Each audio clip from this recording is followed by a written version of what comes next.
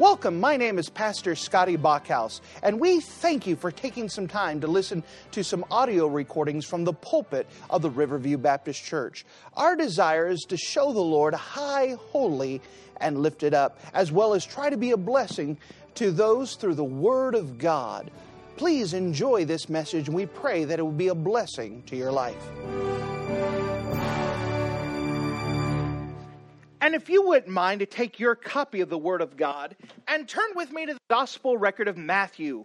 The Gospel record of Matthew and Matthew chapter number 19.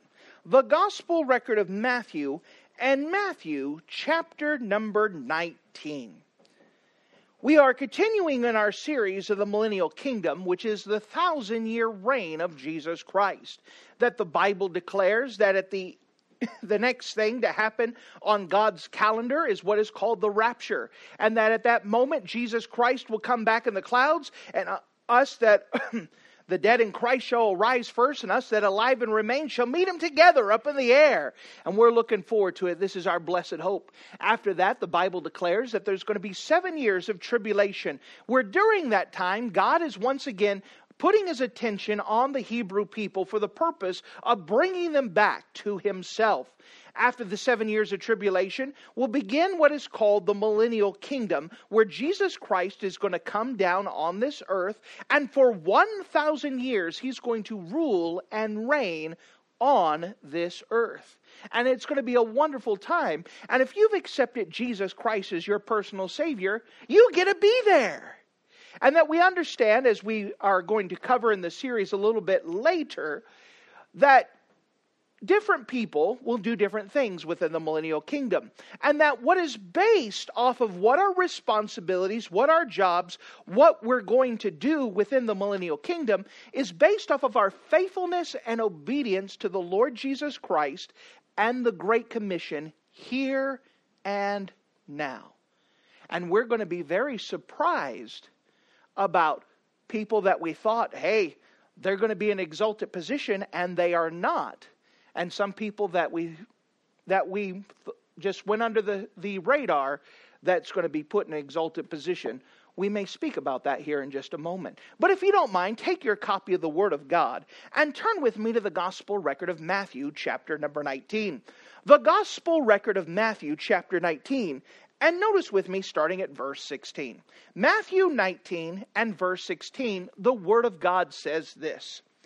And behold, one came and said unto him, Good Master, what good thing shall I do that I may inherit eternal life? That I may have eternal life. And he said unto him, Why callest thou me good? There is none good but one, that is God. But if thou wilt enter into life, keep the commandments. And he saith unto him, Which? Jesus said, Thou shalt do no murder. Thou shalt not commit adultery. Thou shalt not steal. Thou shalt not bear false witness. Honor thy father and thy mother, and thou shalt love thy neighbor as thyself. And the young man saith unto him, All these things have I kept from my youth up. What lack I yet? Jesus said unto him, If thou wilt be perfect, go and sell that thou hast, and give to the poor, and thou shalt have treasure in heaven, and come and follow me. But when the young man heard that saying, he went away sorrowful, for he had great possessions. Then said Jesus unto his disciples, Verily I say unto you, that a rich man shall hardly enter into the kingdom of heaven. And again I say unto you, it is easier for a camel to go through the eye of a needle, than for a rich man to enter into the kingdom of God. When his disciples heard it, they were exceedingly amazed, saying, Who then can be saved? But Jesus beheld them, and said unto them, With men this is impossible, but with God all things are possible. Then answered Peter and said unto him, Behold, we have forsaken all, and have followed thee. What shall we have therefore? Jesus said unto them, Verily I say unto you, that ye which have followed me in the regeneration, when the Son of Man shall sit in the throne of his glory, ye also shall sit upon 12 thrones, judging the 12 tribes of Israel. And every one that hath forsaken houses, or brethren, or sisters, or father, or mother, or wife, or children, or lands for my name's sake, shall receive 100-fold, and shall inherit everlasting life. But many that are first shall be last, and the last shall be first. And if you're in the habit of marking things in your Bible, would you mark a phrase that we find in the Gospel record of Matthew chapter 19? The Gospel record Matthew chapter 19 and verse number 27, notice the phrase at the very end, what shall we have therefore? What shall we have therefore?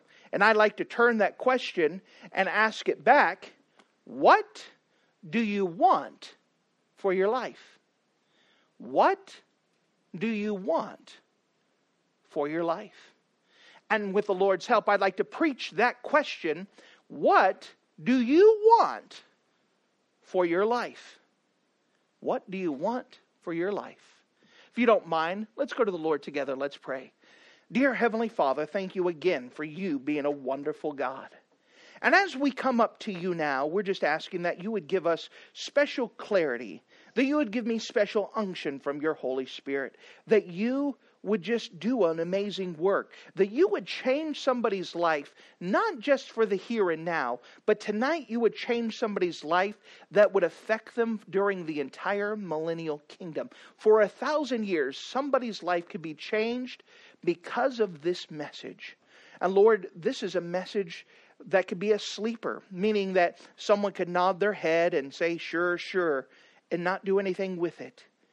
And it could affect them for such a long period of time. I'm asking that there would be a brevity, a gravity, a soberness tonight. And that we would understand how much our life now affects for the future. For 1,000 years, it will be affected, and we will have the results of our labor, our faithfulness, or lack thereof for 1,000 years. Lord, I'm asking that you would give us grace and give us mercy now. Fill me with your precious Spirit and let your own word do its work tonight. In Jesus' name we pray. Amen. As we begin to answer the question, I have to hit the context. What happens in this case is that there's a rich young ruler who comes to approach Jesus Christ. Now, this is a rich young ruler. It's a young man who is a ruler within the city of Jerusalem. He is a Hebrew man, and he, as a young man, he's got responsibilities. He's in charge of taking care of groups of people. And so this man had come to Jesus while Jesus was talking to a crowd, and he kind of breaks through the crowd. And because he's dressed differently, he's dressed in purple, which is a very rare color. It's very expensive to get the color purple. And he comes in, and the crowd almost parts for him because of how rich he is, because of his status, because of his fame, because of his notoriety. And he comes up to Jesus and the crowd parts.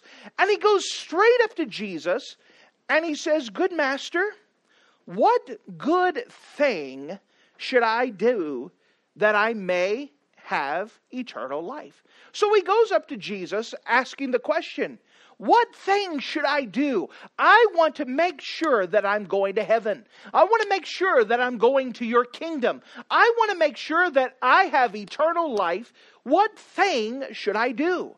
And he almost has in mind that Jesus is going to give him a quest. That Jesus may say, hey, what I want you to do is there is a dragon plaguing the towns north of here. You go kill that dragon and you'll go to heaven. Maybe Jesus would say something like this in his mind, that maybe the Jesus would tell him that you need to go up these stairs on your knees, and after every step, you go ahead and you pray. And when you climb to all those steps, you would have proved your piety. You would have proved of how great of a guy you are and how serious you are. Maybe perhaps the man thought that Jesus would tell him that he needed to go do this special task. And if he did this special task, it would show him, everyone, that he was chosen of God. And so he had in mind that Jesus was going to give him a task, a quest, or something to do. However, instead, Jesus goes and he explains to him a little bit of the gospel. And verse number 17, he says, and he said unto him, why callest thou me good? There is none good but one, that is God. And so he starts off by saying, there is none righteous, no, not one. That all have sinned and come short of the glory of God. He goes and says, why do you call me good? There is none good. You're not good. That's kind of the implication. But he says, but if thou wilt enter into life, keep the commandments. Now we understand that Jesus is not dealing with the masses. He's dealing with an individual. And he has to bring to the place where this individual realizes that he is a sinner. So he says here, you've been taught the 10 commandments from a child. Keep those. He says, which ones?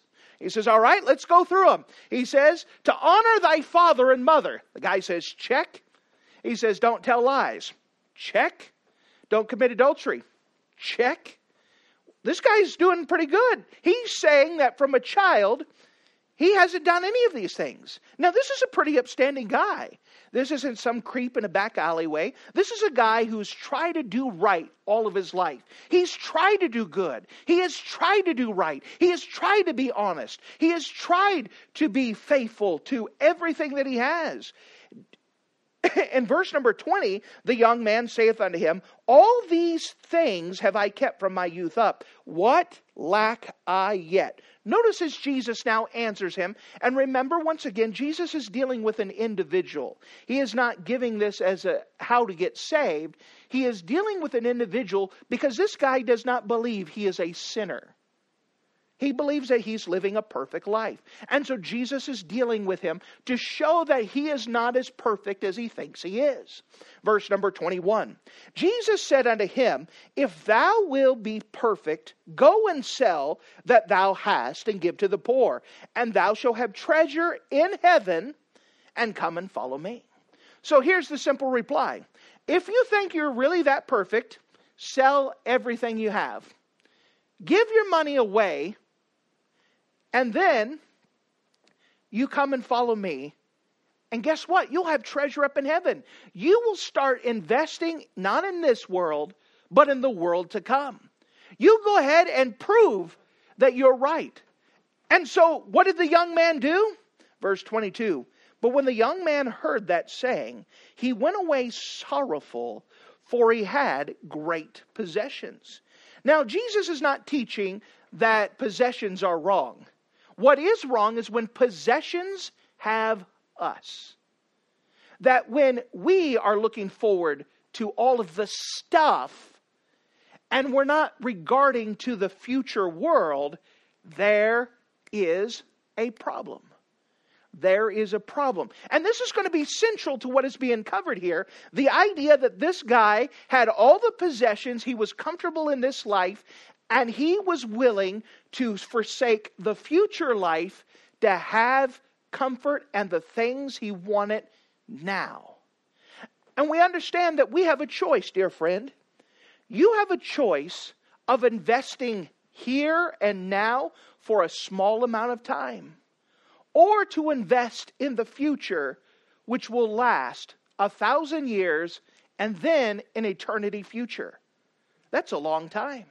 And so the choice is, which life are you going to invest in? Which life are you going to give your life for? Notice as he goes on, Jesus now pulls his disciples aside. Now they're watching this. Can you imagine what an amazing sight this would be? This rich young ruler comes through. The crowd parts for him. He goes up to Jesus, says, Jesus, what can I do? And Jesus went and pretty much said, you need to realize you're a sinner. Give up everything you have and follow after me. And the man wasn't willing to do it. So Jesus pointed out where his problem was. And then he turns around and walks away. And the whole crowd watches him as he walks away. And this man walked away from Jesus, not giving up a single thing. So when the man walks away, he still has all of his wealth. When he walks away, he still has all of his houses. When he walks away, he still has all of his clothes, all of his comforts, all of his entertainment. He has it all.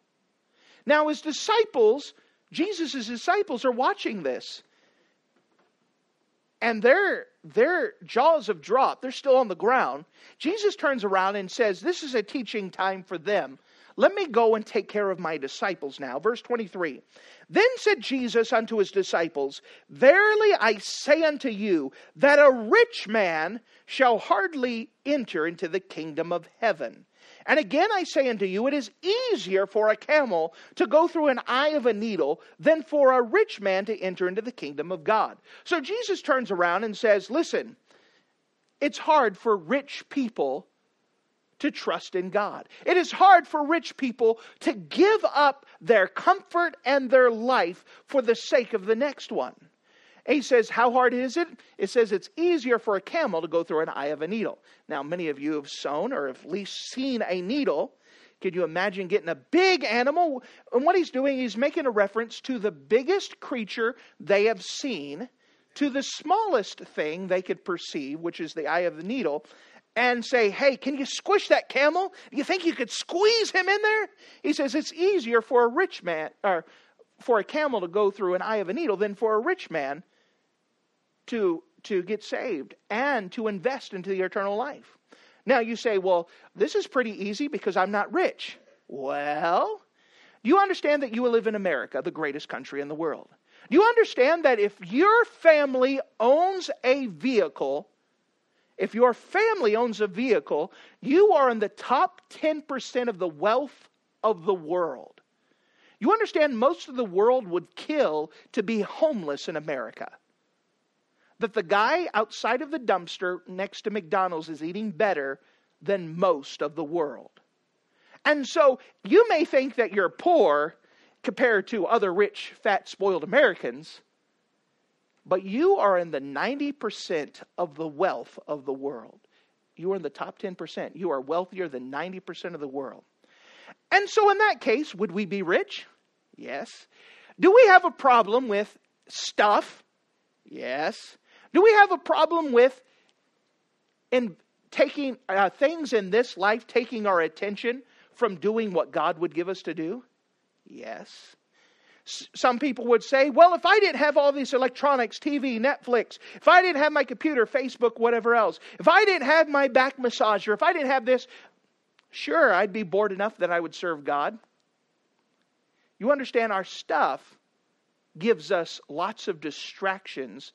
The reason why I can't serve God is because I've got to get this done. The reason why I can't serve God is because my flower garden needs tending to. And we have all of these reasons why we don't invest in the other world. And most of those reasons is because we are rich. Because of our wealth, our comfort.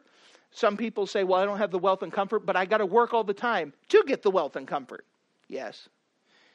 Well, the reason why I got to work all the time is to pay the bills. Yes. I understand we have to work. I'm not saying you got to quit your jobs. But I'm saying that you're going to give your life to something. You're either going to give your life for this world here, or you're going to give your life for the world yet to come. Notice as the Bible goes on in verse 25, when his disciples heard it, they were exceedingly amazed. They weren't just amazed, they were jaw-dropping amazed. They were like unbelievable amazed. Kind of like if I explain to you that you're rich Americans, and because of that we don't serve God. That's kind of like a jaw-drop. No, really? No. It's hard. It's unfathomable amazement. And they said, who then could be saved? Verse 26, but Jesus beheld them and said to them, with men, this is impossible. But with God, all things are possible. Oh, I'm so glad that God says that all things are possible. That even rich, spoiled Americans can still live for the next world. With God's help and God's grace. That we could set aside with our busyness and our distractions. That we could still serve God with God's help. Verse 27. Now what has happened now is that the disciples are now talking amongst themselves. And if you go back and study the lives of the disciples, some of them gave up a lot. Peter, James, John, and Andrew, they worked together. James and John worked with their father Zebedee. And they had a successful fishing business.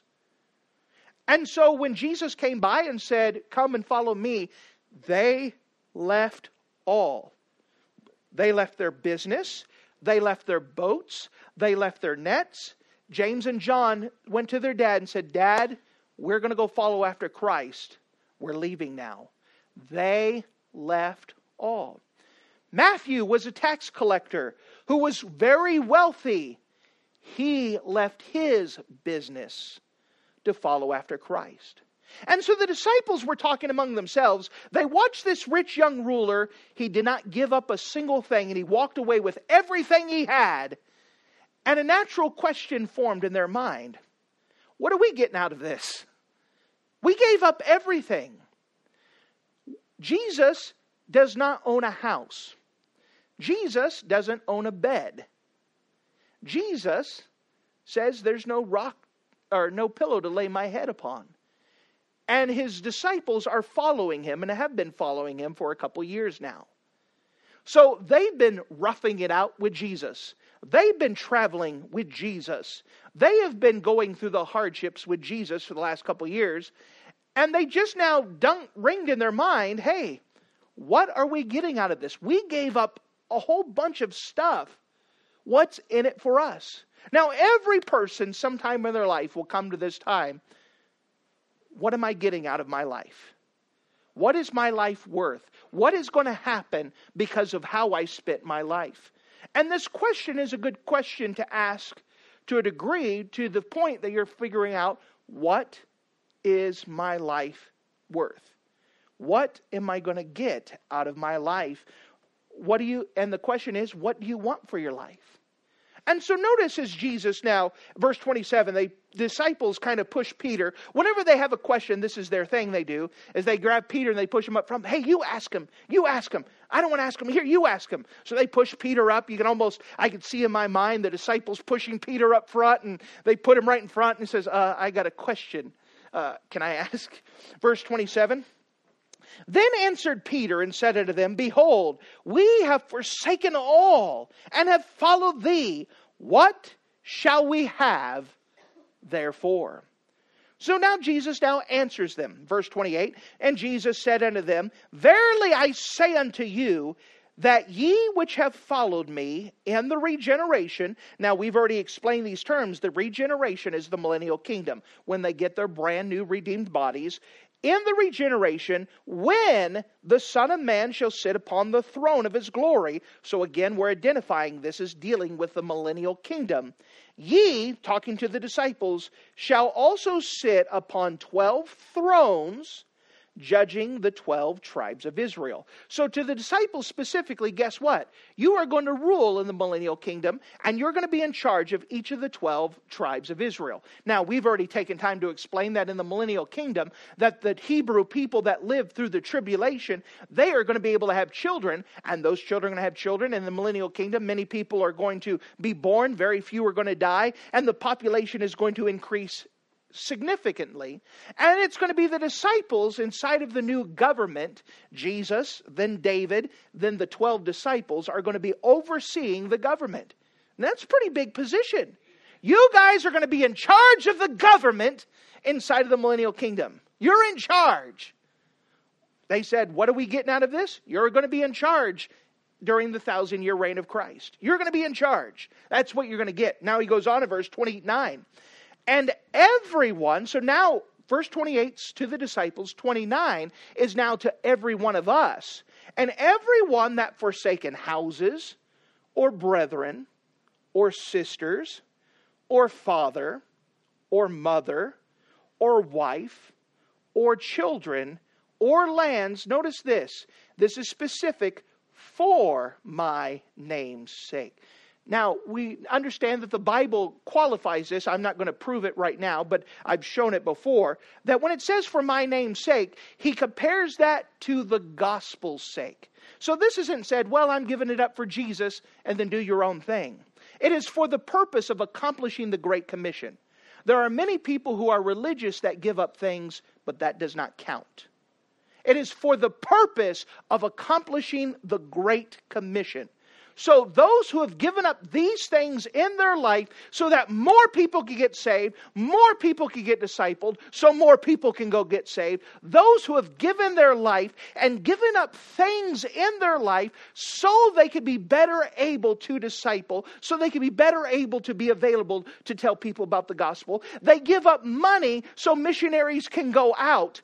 Those who have given these up for my name's sake shall receive it 100-fold and shall inherit everlasting life. So this is talking about the millennial kingdom. There's all kinds of amazing things awaited for those who are willing to live for the life up ahead rather than this life here and now. Then notice verse 30. But many that are first shall be last, and the last shall be first. This is an amazing phrase that pops up over and over and over and over when Jesus deals with the millennial kingdom. But many that are first shall be last, and the last shall be first. This is an amazing, powerful phrase that whenever Jesus says something once, it's important. When he says it 2 times, pay attention. 3 or more times, this is critically important. What does it mean? I'll tell you at the end of the message. Now, all this is introduction. Because what happens is that chapter and verse divisions were given for our learning and for us to keep track of the Bible. So when I say John 3:16, you know what I mean. But Jesus is still in chapter 20, continuing to answer the question to the disciples. Peter went up and said, "We have forsaken all. What shall we have thereof?" Jesus says, well, on the other side of the millennial kingdom, you're going to be rulers. And anyone else who gives up things for the gospel's sake, they will get rewards. Then in chapter 20, to help prove his point, to give them understanding, he tells them a parable. And so if you don't mind, let's look at this parable now in chapter 20 and verse number 1. Matthew chapter 20 and verse number 1.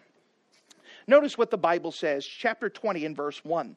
For the kingdom of heaven is like unto a man that is a householder, which went out early in the morning to hire laborers into his vineyard.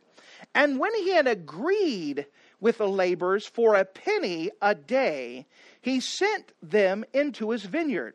And he went out about the 3rd hour, and saw others standing idle in the marketplace, and said unto them, Go ye also into the vineyard, and whatsoever is right I will give you. And they went their way.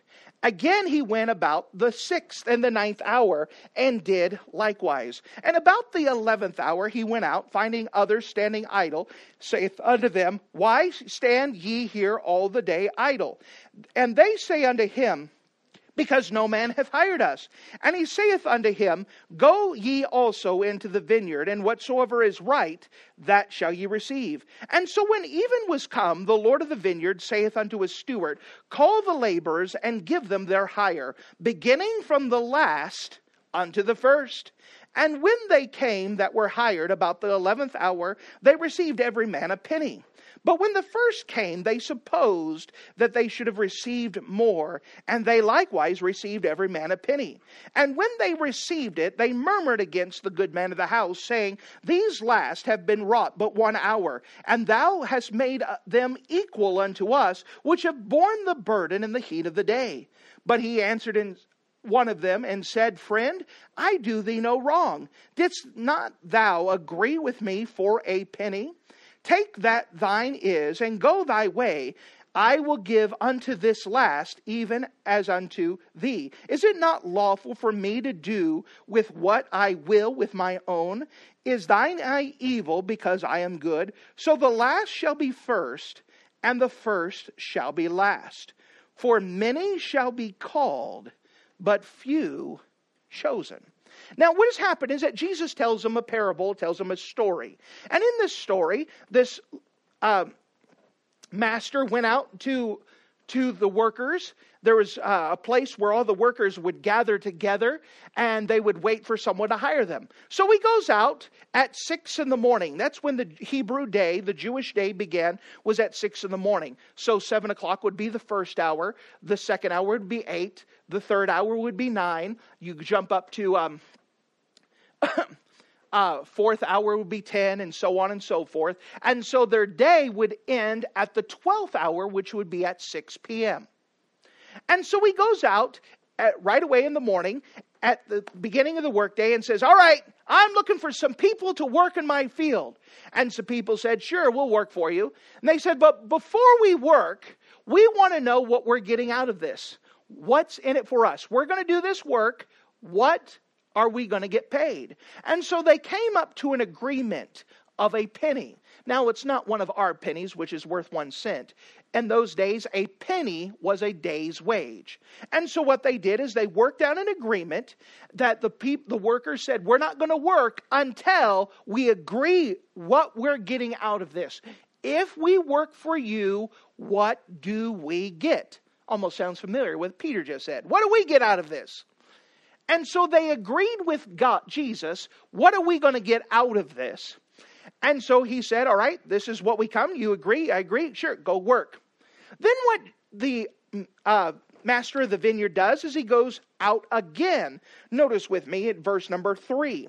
And he went out again about the 3rd hour, so 9 o'clock in the morning, and saw others standing idle in the workplace, and said unto them, go ye also into the vineyard. Notice what he offers them.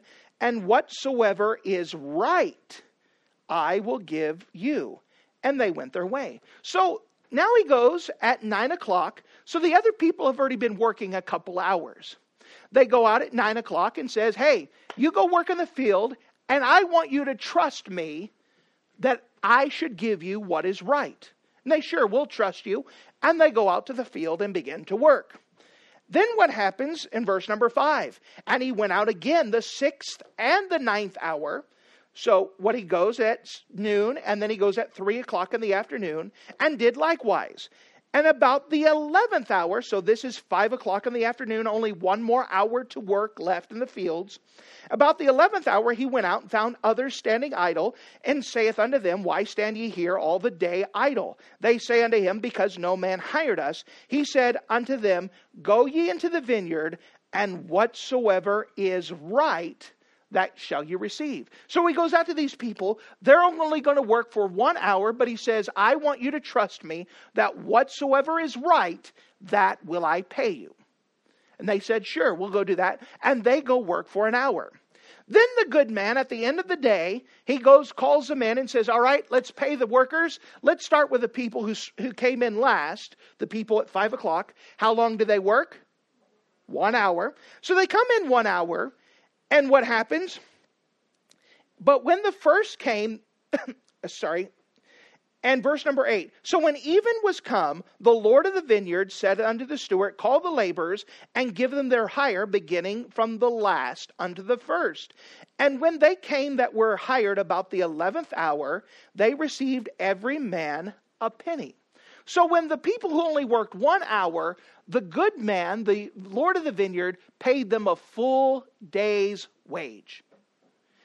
And this is great. I worked an hour and I got a full day's wage. Then came the people at 3 o'clock. They only worked 3 hours. And they got paid a full day's wage. Then came the people at noon. They only worked half a day, but they got a full day's wage. Then came the people at 9 o'clock. They got paid a full day's wage. So the people who worked all day, they've been watching this. And watching and watching. And they supposed, and that was the problem, is that they supposed that, hey, they worked all day. They should get something better than everyone else. And so when they got paid, guess what they got paid? A penny, a day's wage. Now they're mad and they're upset. Notice as they picked up in verse 11. And when they had received it, they murmured and against the good man of the house, saying, these last have been wrought but 1 hour, and thou hast made them equal to us, which have borne the burden the heat of the day. But he answered one of them and said, friend, I do thee no wrong. Didst thou not agree with me for a penny? He said, now before we started to work, you said, this is what I want to get paid. Now I paid you that same exact thing you agreed on. Why are you upset? Because I paid you what we agreed on. You shouldn't be mad. He said in verse number 14, Take that thine is and go thy way. I will give unto the last, even unto thee. Is it not lawful for me to do what I will with mine own? Is thine eye evil because I'm good? He says, hey, I could do whatever I want with what I have. If I choose to pay someone a full day wage, that's my business. But you wouldn't trust me to pay you what is right. You had to agree before it ever happened. And so fine, here we go. Now, this is what he said in response. What can we learn of this? There's three things I want to show you from this text here. First of all, laborers are needed. Laborers are needed. That we understand that for the gospel's sake, Jesus says the fields are white already with harvest. In fact, why don't we look at this really quick? We're jumping right back. We're in Matthew chapter 9. And let's see what Jesus says. We just want to look at a couple verses of what Jesus said. Matthew chapter 9 and verse number 36. Matthew 9:36. But when he, Jesus, saw the multitudes, he was moved with compassion on them because they fainted and were scattered abroad as sheep having no shepherd. Then he said to his disciples, the harvest truly is plenteous, but the laborers are few. Pray ye therefore the Lord of the harvest, that he would send forth laborers into his harvest. So what we have here, it is not a harvest shortage, it is a laborer shortage. You understand, more people will get saved. They're waiting to get saved, but someone needs to show them. That God, as we examine the Bible, God spends more time getting the soul winner out to the field than it does to get the soul saved. That God has to work a lot to get the people to get out in the field in the first place. There is a labor shortage. And we learn from this passage here that Jesus is saying there is a labor shortage. We need more laborers for the harvest field. There are people dying and going to hell all about us. One of the statistics I saw, every 2 seconds, 3 people die and go to hell.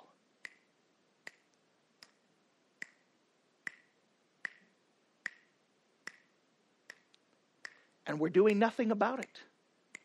We're letting them go to hell while we're playing PlayStation, checking Facebook, doing all this other stuff, and allowing them to go to hell.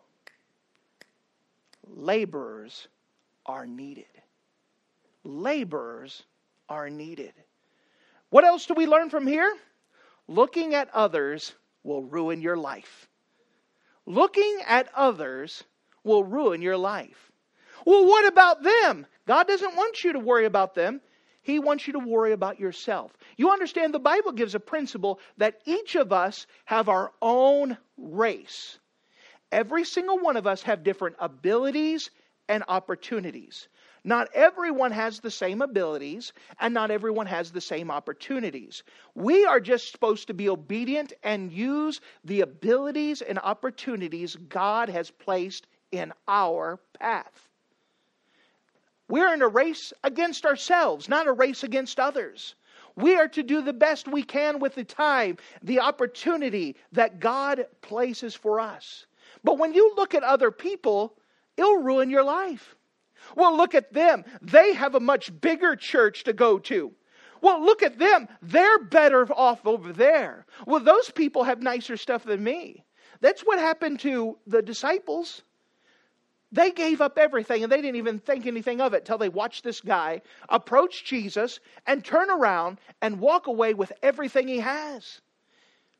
The only reason why they're thinking about this is because they're watching someone else keep their stuff. And they finally go, what's in it for us? We gave up everything. Is it really worth it to serve the Lord? Is it really worth it to not to take care of ourselves with entertainment? Not to take care of ourselves with all the fun gadgets? Is it really worth it to take our time to serve the Lord? And the answer is yes, yes, yes. You will give your life to something. Some people give their life to a job. And that's what they get out of it, is that job. There are some people that give their life to a hobby, and they get the rewards of that hobby. Some people give themselves to entertainment, and they get whatever entertainment gives to them. Or we could give our life for the gospel's sake, for Jesus' sake, and allow Him to give us the rewards at the very end. But you're going to give your life to something. But if you look at someone else, you're going to get dissatisfied. You're going to get disappointed. You're going to get jealous. You're going to get aggravated. You're going to get disappointed. And then you're going to look at yourself and get discouraged. We're not to look at any other church as a church together and say, but those people, they're better off than us. We're not them. We're supposed to look at what we have here. Someone may say, well, I don't have the physical ability to go knock all these doors. Do what you can. Everyone could do something. Everyone could take advantage. I had a man who weighed 800 pounds, and he said, there's no way I'm going to go be able to knock doors. Well, how about this? How about you handwrite your personal testimony of how you came to know the Lord? Take a phone book and just mail a letter, just when you can.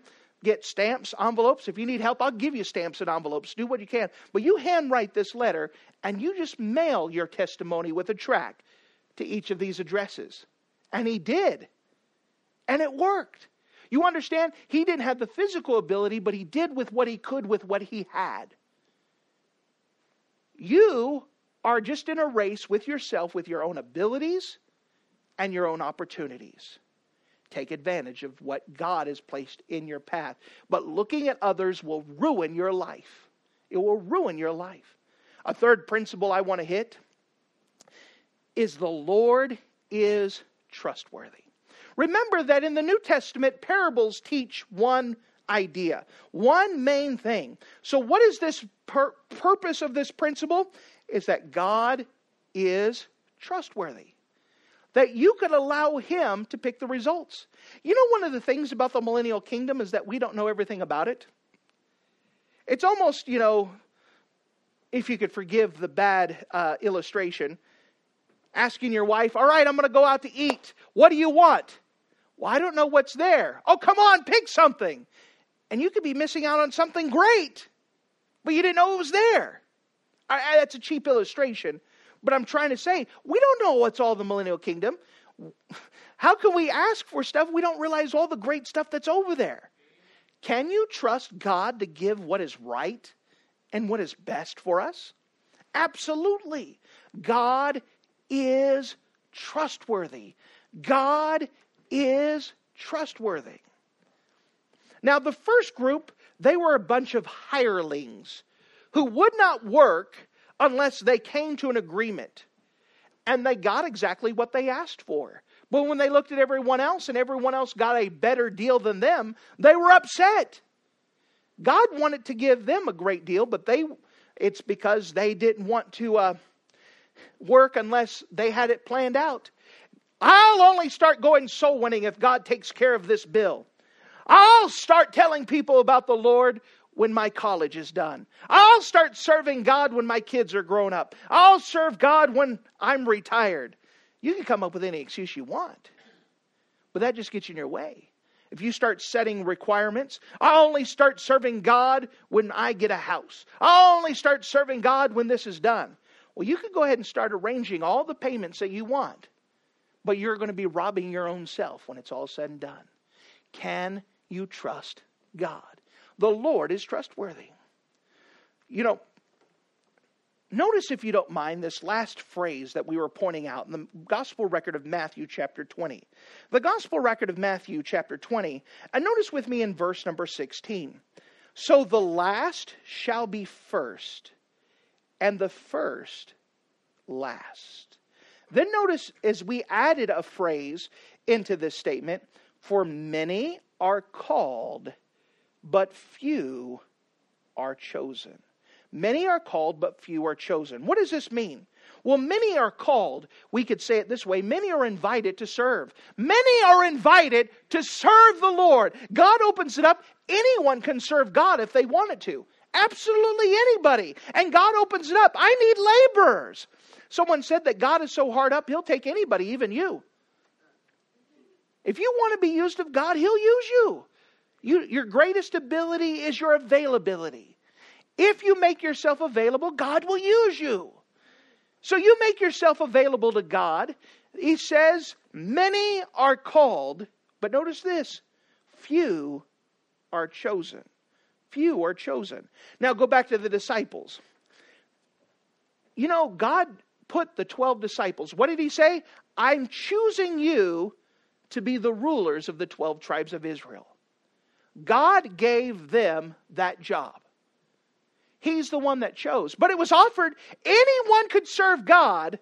But out of the people that serve God, and this is what I'm giving to you. Because I trust you. Because this is the position I'm putting you in. You guys have a special position because you were faithful. Because you were trustworthy. You understand?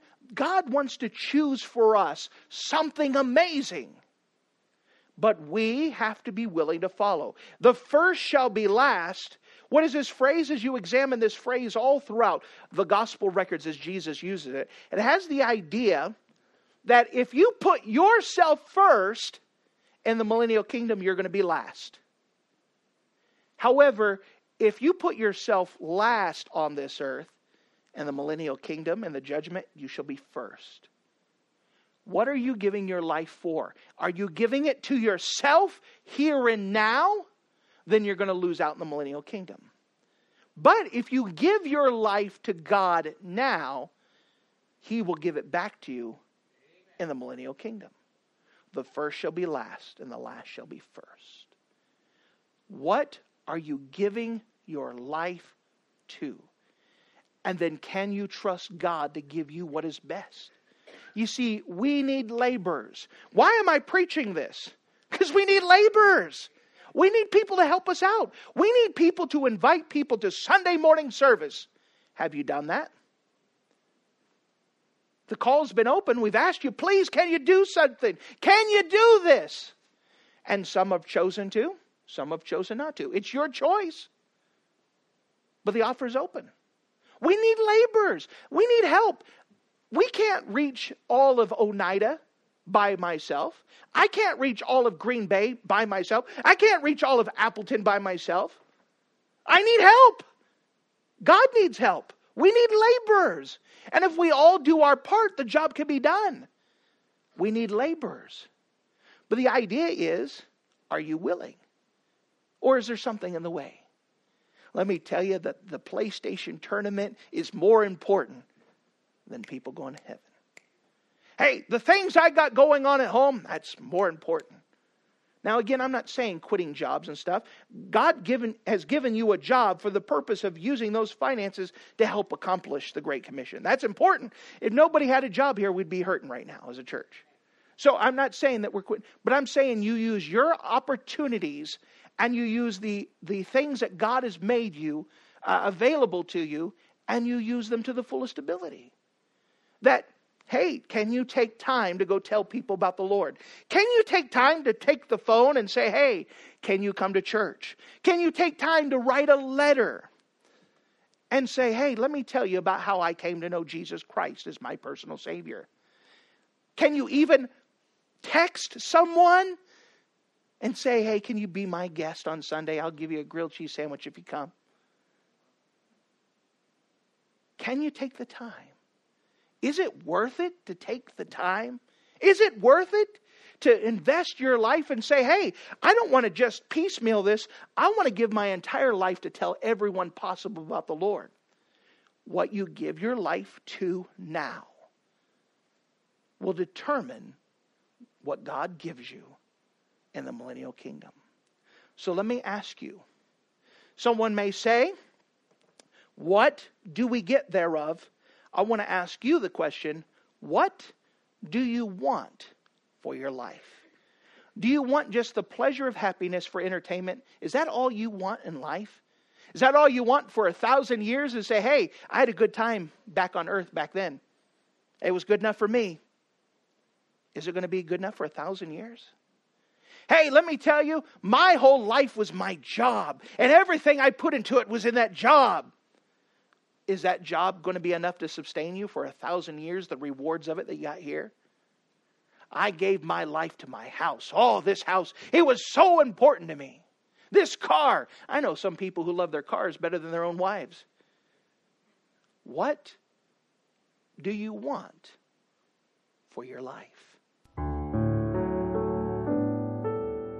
Thank you for listening to this audio message. This is Pastor Scotty Bachhaus, and I encourage you to take this information that you just received and make a specific decision to follow after the Lord. If you don't know Jesus Christ as your Savior, let me beg you to take the time to receive Jesus Christ for the forgiveness of your sins. If you are saved, I encourage you to make a decision in your life to help you get closer with the Lord. If there's anything specific we can do to be a blessing or to pray for you, we encourage you. Look us up on the internet at riverviewbc.com. Once again, that's riverviewbc.com. Or if you would prefer to call us, you could give us a call at area code 920-530-6308. Once again, that number is 920-530-6308.